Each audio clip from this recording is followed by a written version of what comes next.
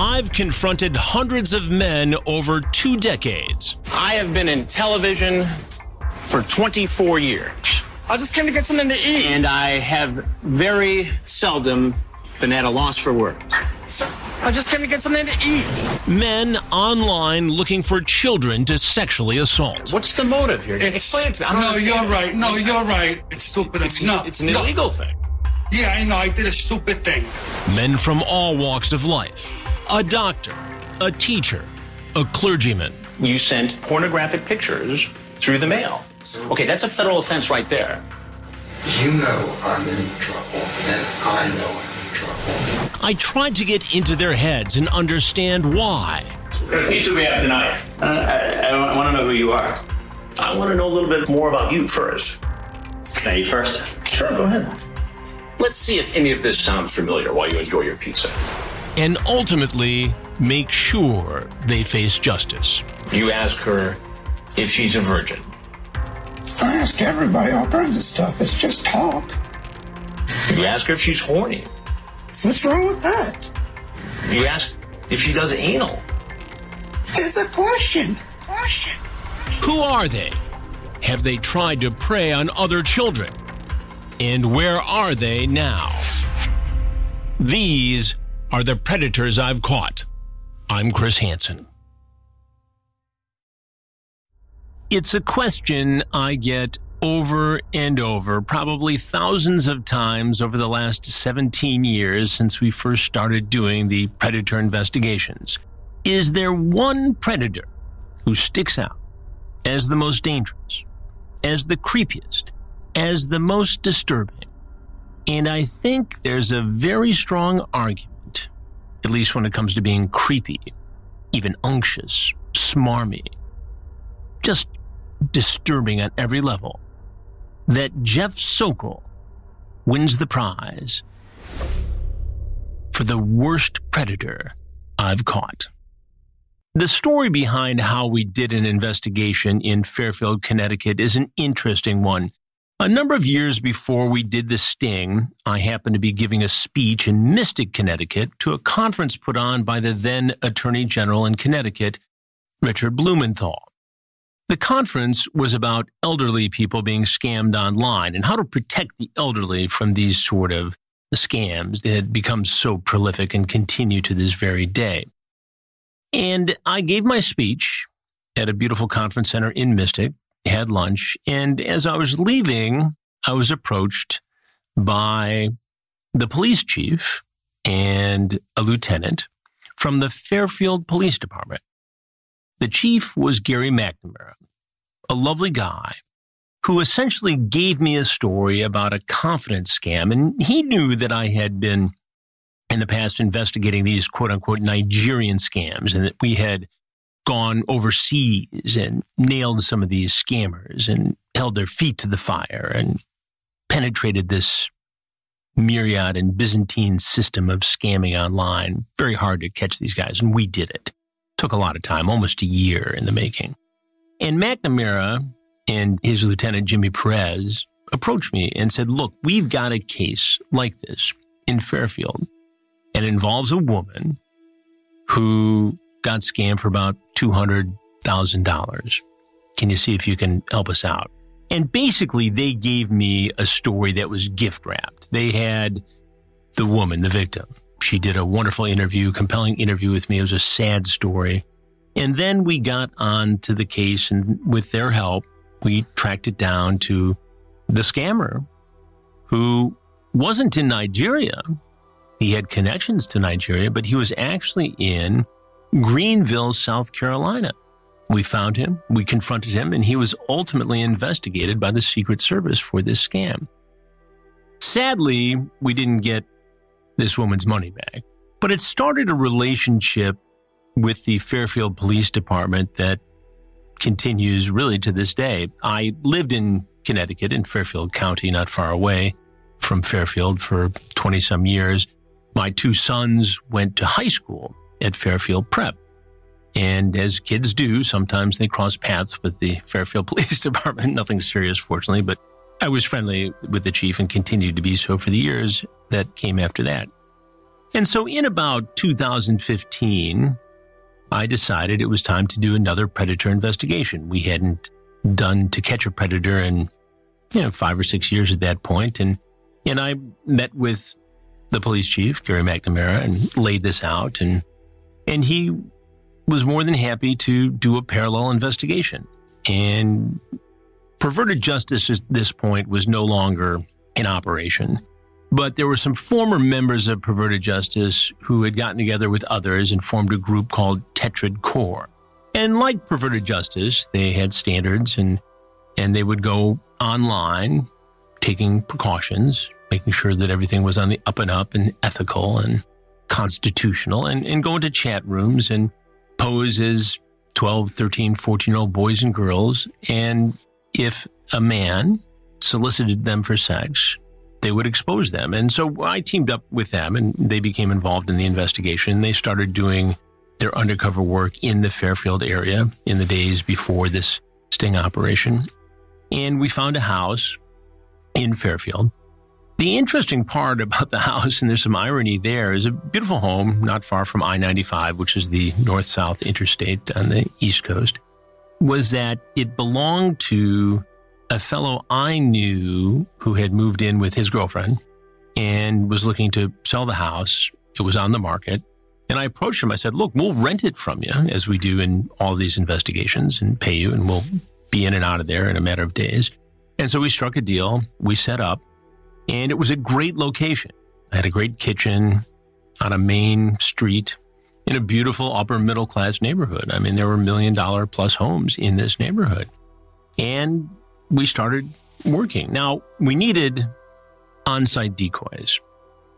And this is another interesting background piece here, because obviously you want a boy and a girl. You want somebody who is responsible, who is capable, and can react, God forbid, something unexpected happens. So through the police department, we were able to find a young woman who went to Fairfield University nearby.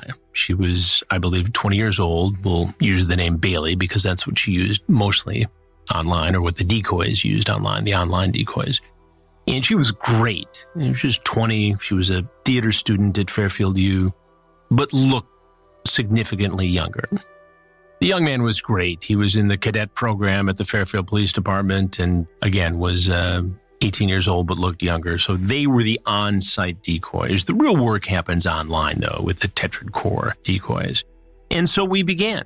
In October of 2015, we set up inside this house, hidden cameras, mini control room. We had security there for ourselves.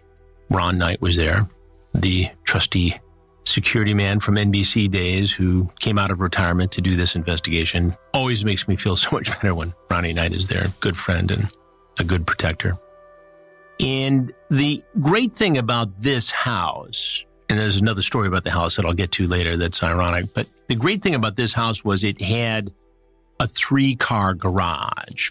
So there was a separate room in the garage, and the entrance to the house was off the kitchen where we were operating.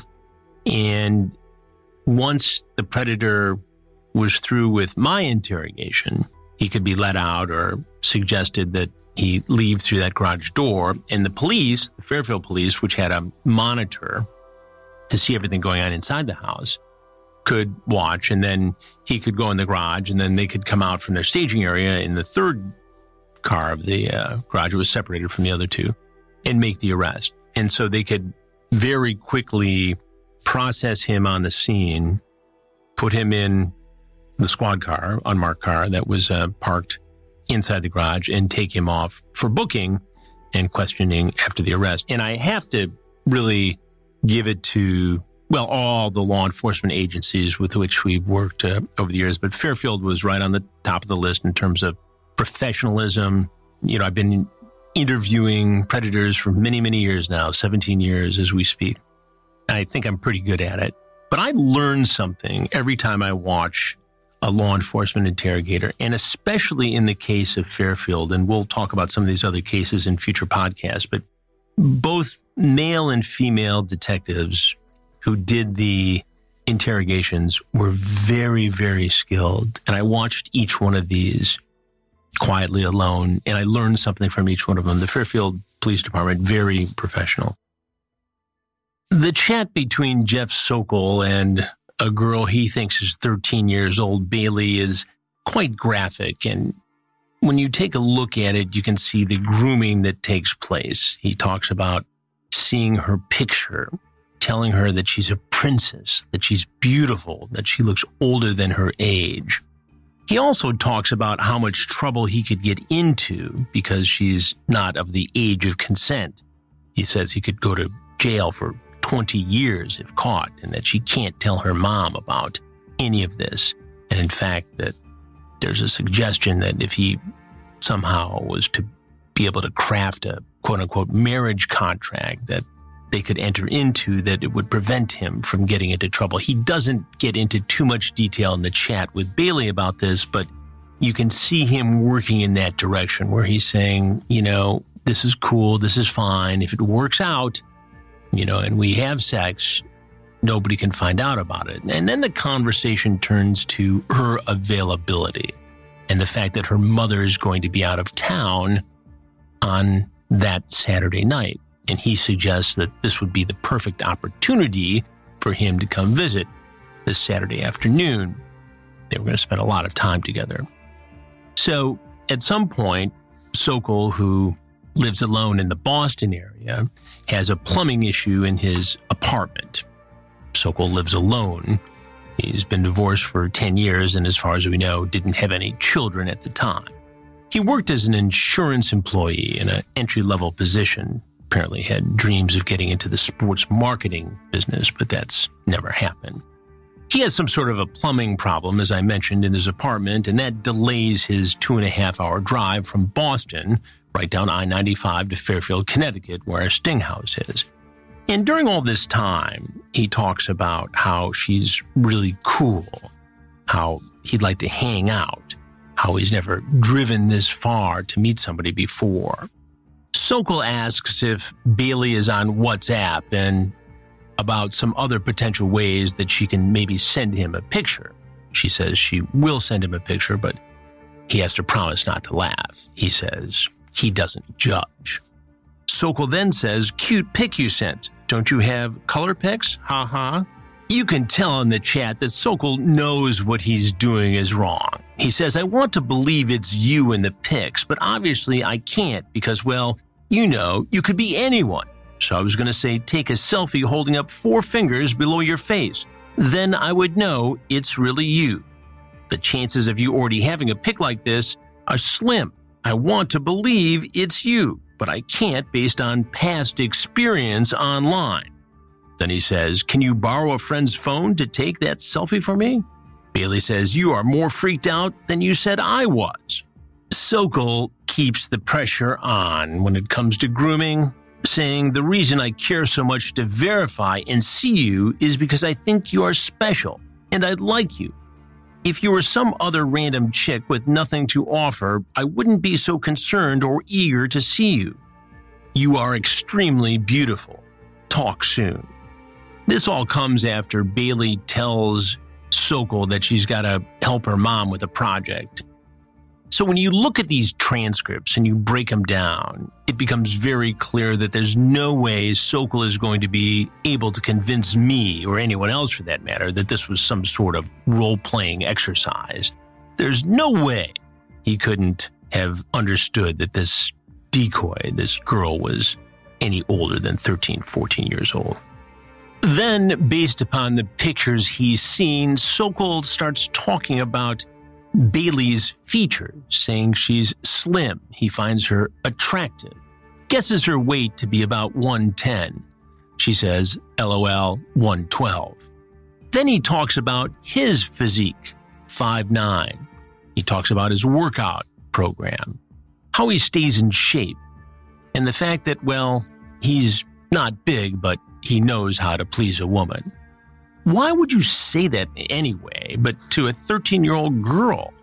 It just boggles my imagination. So this continues online. And finally, it's time for Jeff Sokol to show up at our Sting House in Fairfield, Connecticut for his date with who he thinks is a 13-year-old girl named Bailey. Now, we're watching from inside the house, and we know that he's getting close, right? We've got cameras that we can see outside. We know he's getting closer and closer, and about 20, 30 minutes out, there's a phone call between Sokol and the decoy. And she says, why don't you pick up a pizza? And he says, okay, great. Where should I go? Now, I'm trying to remember, based upon my knowledge of the area, what would be a convenient pizza place. My son, Chase, my oldest son, was working as one of the camera operators on this shoot. That's what he does for a living. He's very good at it. And I said, Chase, where did you guys used to go to pizza when you were at Fairfield Prep? And he said to me, well, Planet Pizza. It's where everybody goes. Great. Tell Sokol to go to Planet Pizza. And he did. Now, the added value of this was that the Fairfield police could send an undercover car over to Planet Pizza. We knew it was, 10 minutes away. So Sokol calls, orders the pizza, pepperoni pizza, a small, not a large. He didn't spring for the large. We'll get into that in a minute. And in he goes, buys the pizza, gets in the car. So now we know that he's got the hot pizza and he's going to be at the house in about 10 minutes. We're waiting. Car pulls up. He gets out. And he looks honestly like a pizza delivery guy. He gets out of his car after a 2.5-hour ride, and he's walking around the house trying to find the door. Bailey comes out to the front door and says, Jeff, over here. You can come in this way. Comes over, and she says, did you have a hard time finding the place? She goes, yeah, it's kind of dark. And this is where you come to grips with the fact that this guy and his sense of entitlement are just so overwhelming and just repugnant. He comes in, and from the get-go, he's trying to normalize what he's trying to do, which is commit statutory rape with a 13-year-old girl. More about this predator I've caught in a moment. He comes in, sets the pizza down, goes in for this swoop of a hug. Now, I've seen this before with other predators, but it's just so creepy when a 44-year-old man walks in, sets down a pizza, takes off his coat, makes himself right at home, and then goes around and tries to hug this young girl. She backs away, and this young lady was very, very good. Composed, intelligent, came up with the right responses on her feet, and the conversation begins.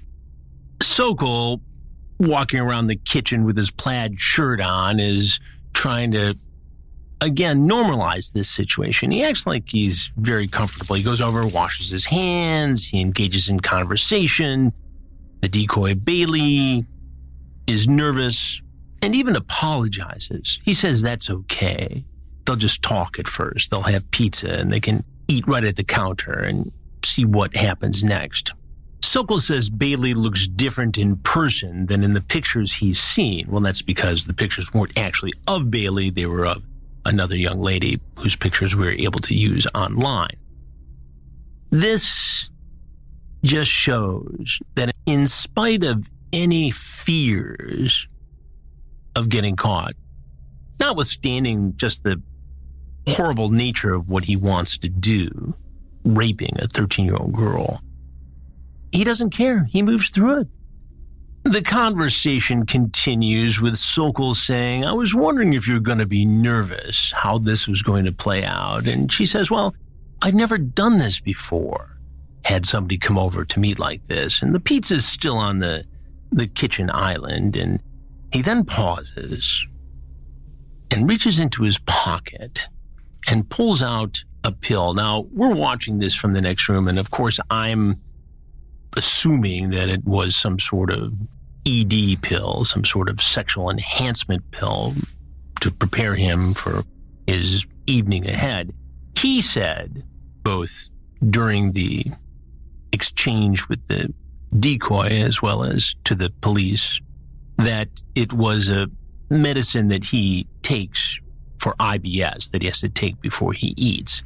Well, maybe not, but we did find, or I should say the investigators found, a male enhancement drug pill in his car when they searched it later. So that's a pretty clear indication that he was ready to have a sexual liaison with this 13-year-old girl. The conversation continues, and then Sokol hears a noise from the next room, the room where I'm at with security and the techs and one of the online decoys who's having chats with very likely the next predator to show up in our investigation. And he says, "What's that?" What's that? I have no idea. And you can hear it when you replay the tape. And he says, "Is anybody else here?" Somebody here. No. And so I sense that now it's time to make my appearance. What kind of pizza we have tonight? Who's this? This is always a nuanced situation. You don't want to go out there too soon and interrupt a moment, because it really is important, I think, for people to see how this plays out between the predator and the on-site decoy. You capture a lot of this person's character, their motives, where their head's at. And it's very telling because you're watching grooming. You're watching an attempted assault of a child play out in real life. And I think it's important for people to see because they understand it. I mean, it is creepy, don't get me wrong, and it's hard to watch, but it's important to see. And it creates awareness, and it also shows his intent.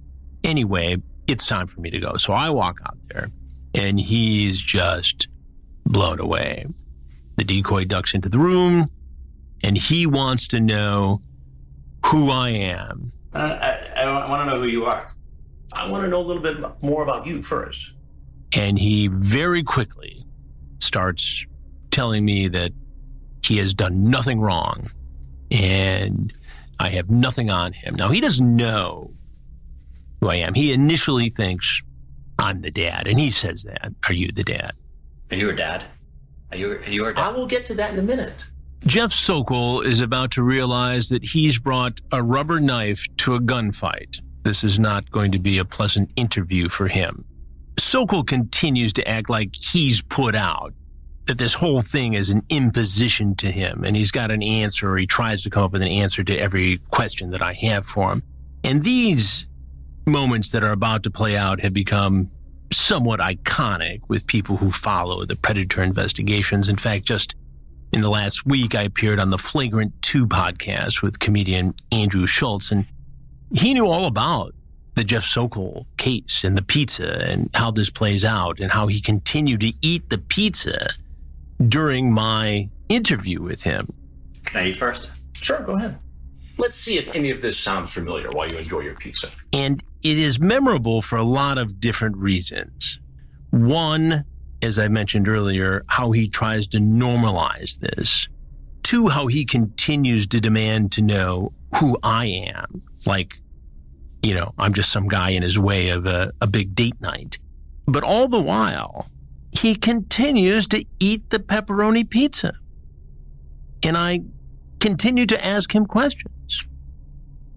And at one point he says to me, and this is a classic line, he says, "Do I seem like a dishonest, dirty person?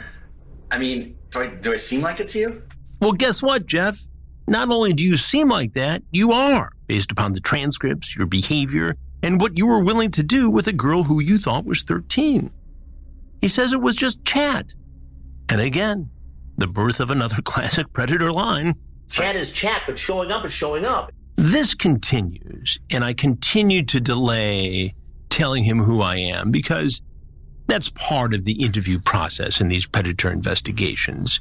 And I try to stretch this out because the moment I say, I'm Chris Hansen, and we're doing an investigation into adults who try to meet children online for sex, that's the cue for the camera guys to come out and the sound engineer to come out.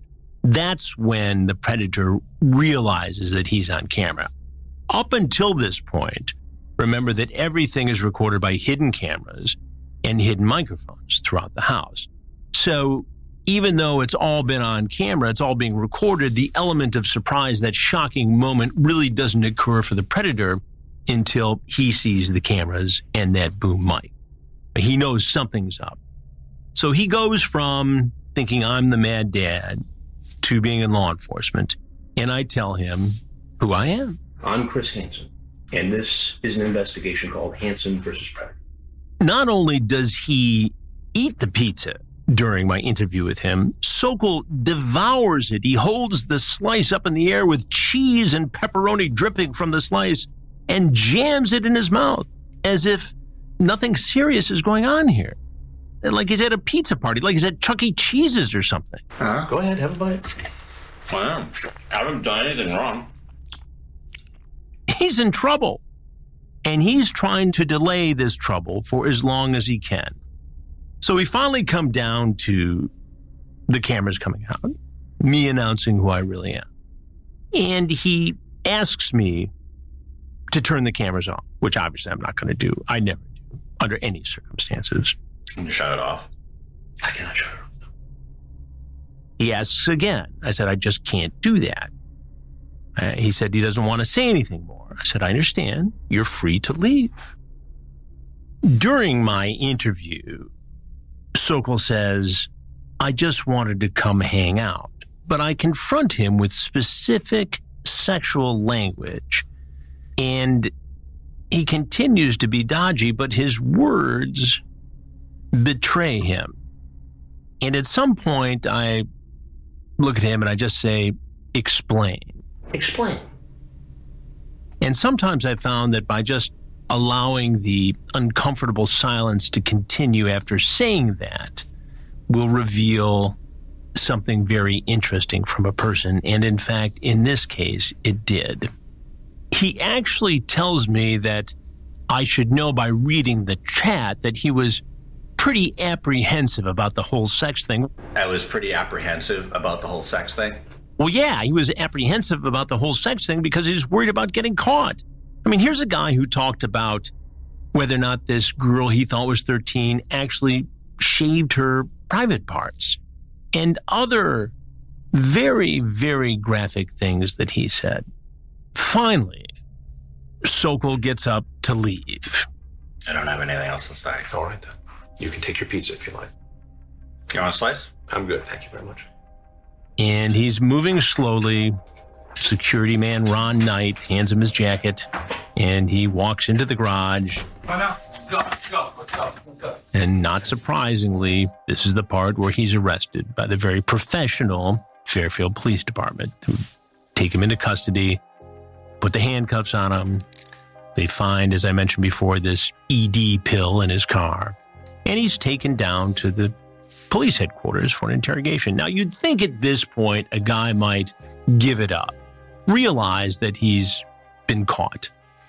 Just tell the cops what was going on. Get a lawyer, or say nothing and get a lawyer. But he keeps trying to push this narrative that this is not his fault, he wasn't going to do anything wrong, and that he's being put out, that this is some big imposition for him after driving 2.5 hours from Boston to meet his dream date in Fairfield, Connecticut. You're speculating that I was going to have sex with her tonight. Because that's what you said. I didn't say that. You didn't say that? Well, no. Tell me what you said. Well, we talked about having sex, but that doesn't mean... Isn't that strange? That doesn't mean I was going to. Tonight. And the detective interviewing him is rightfully incredulous by this. So ultimately, he's booked. He comes up with the ability to post bail, and he goes back to his home near Boston. Well, the court's proceedings are obviously just beginning, and Sokol was apparently just as difficult with his potential defense attorneys as he was with me and with the police detectives from Fairfield. He went through 3 different lawyers in the process, one of whom in court actually suggested that, and I'm not reading the exact quote here, I'm paraphrasing, but suggested that, 100 years ago in this country, the legal age of consent was much younger, 12, 13. And the judge looked at him during one of these proceedings and just said, with the look like, are you out of your mind? Anyway, months into the process, Sokol pleads guilty to 3 felonies, all having to do with solicitation of a minor with intent to commit statutory rape, essentially. He's sentenced to 7 years in prison, and he's got to serve at least 30 months, which he did.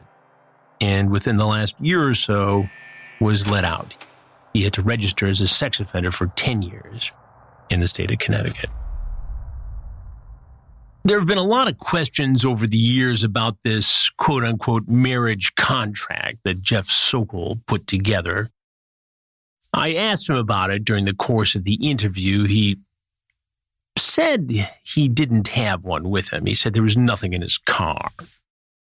And I recalled in preparation for this particular podcast that I had not actually seen a marriage contract. There was talk of it in the chat. During my interview with him, he suggested that, well, yeah, if it worked out, maybe we would have gotten married down the road. So obviously this was something that was on his mind. I reached out to Gary McNamara, who was chief of police in Fairfield at the time. He's moved on to be director of public safety at Sacred Heart College. And I asked him, I said, now, was there actually a marriage contract? And he asked one of his staff and said, in fact, there was. It was found in the car and it was taken in as evidence. And he had pieced it together from information he was able to glean from the internet. Again, in a extreme effort, unsuccessful as it may have been, to protect himself, to insulate himself from criminal charges that he did, in fact, face. What is he doing now? Well, we know that he had worked in the insurance industry in an entry-level position, processor of claims of some sort. And he also worked as a Lyft driver. That's kind of frightening if he's still doing that, but we don't know. He's sort of fallen off the face of the earth as far as we can tell. I have gotten reports from various people that he has surfaced on the Jersey Shore, and it's a bit of a Where's Waldo routine, but haven't been able to actually pinpoint his location. We don't think that he's surfaced on any other law enforcement agency's radar. I suspect that if he has gotten into trouble again, we'll hear about it after people start listening to this very podcast. Jeff Sokol, forever to be known in Predator history as the pizza guy. Chat is chat. Do I look dishonest or dirty? Epic lines from our investigation. Investigations that will continue around the country. And a podcast that will continue as well as we examine predators I've caught. I'm Chris Hansen.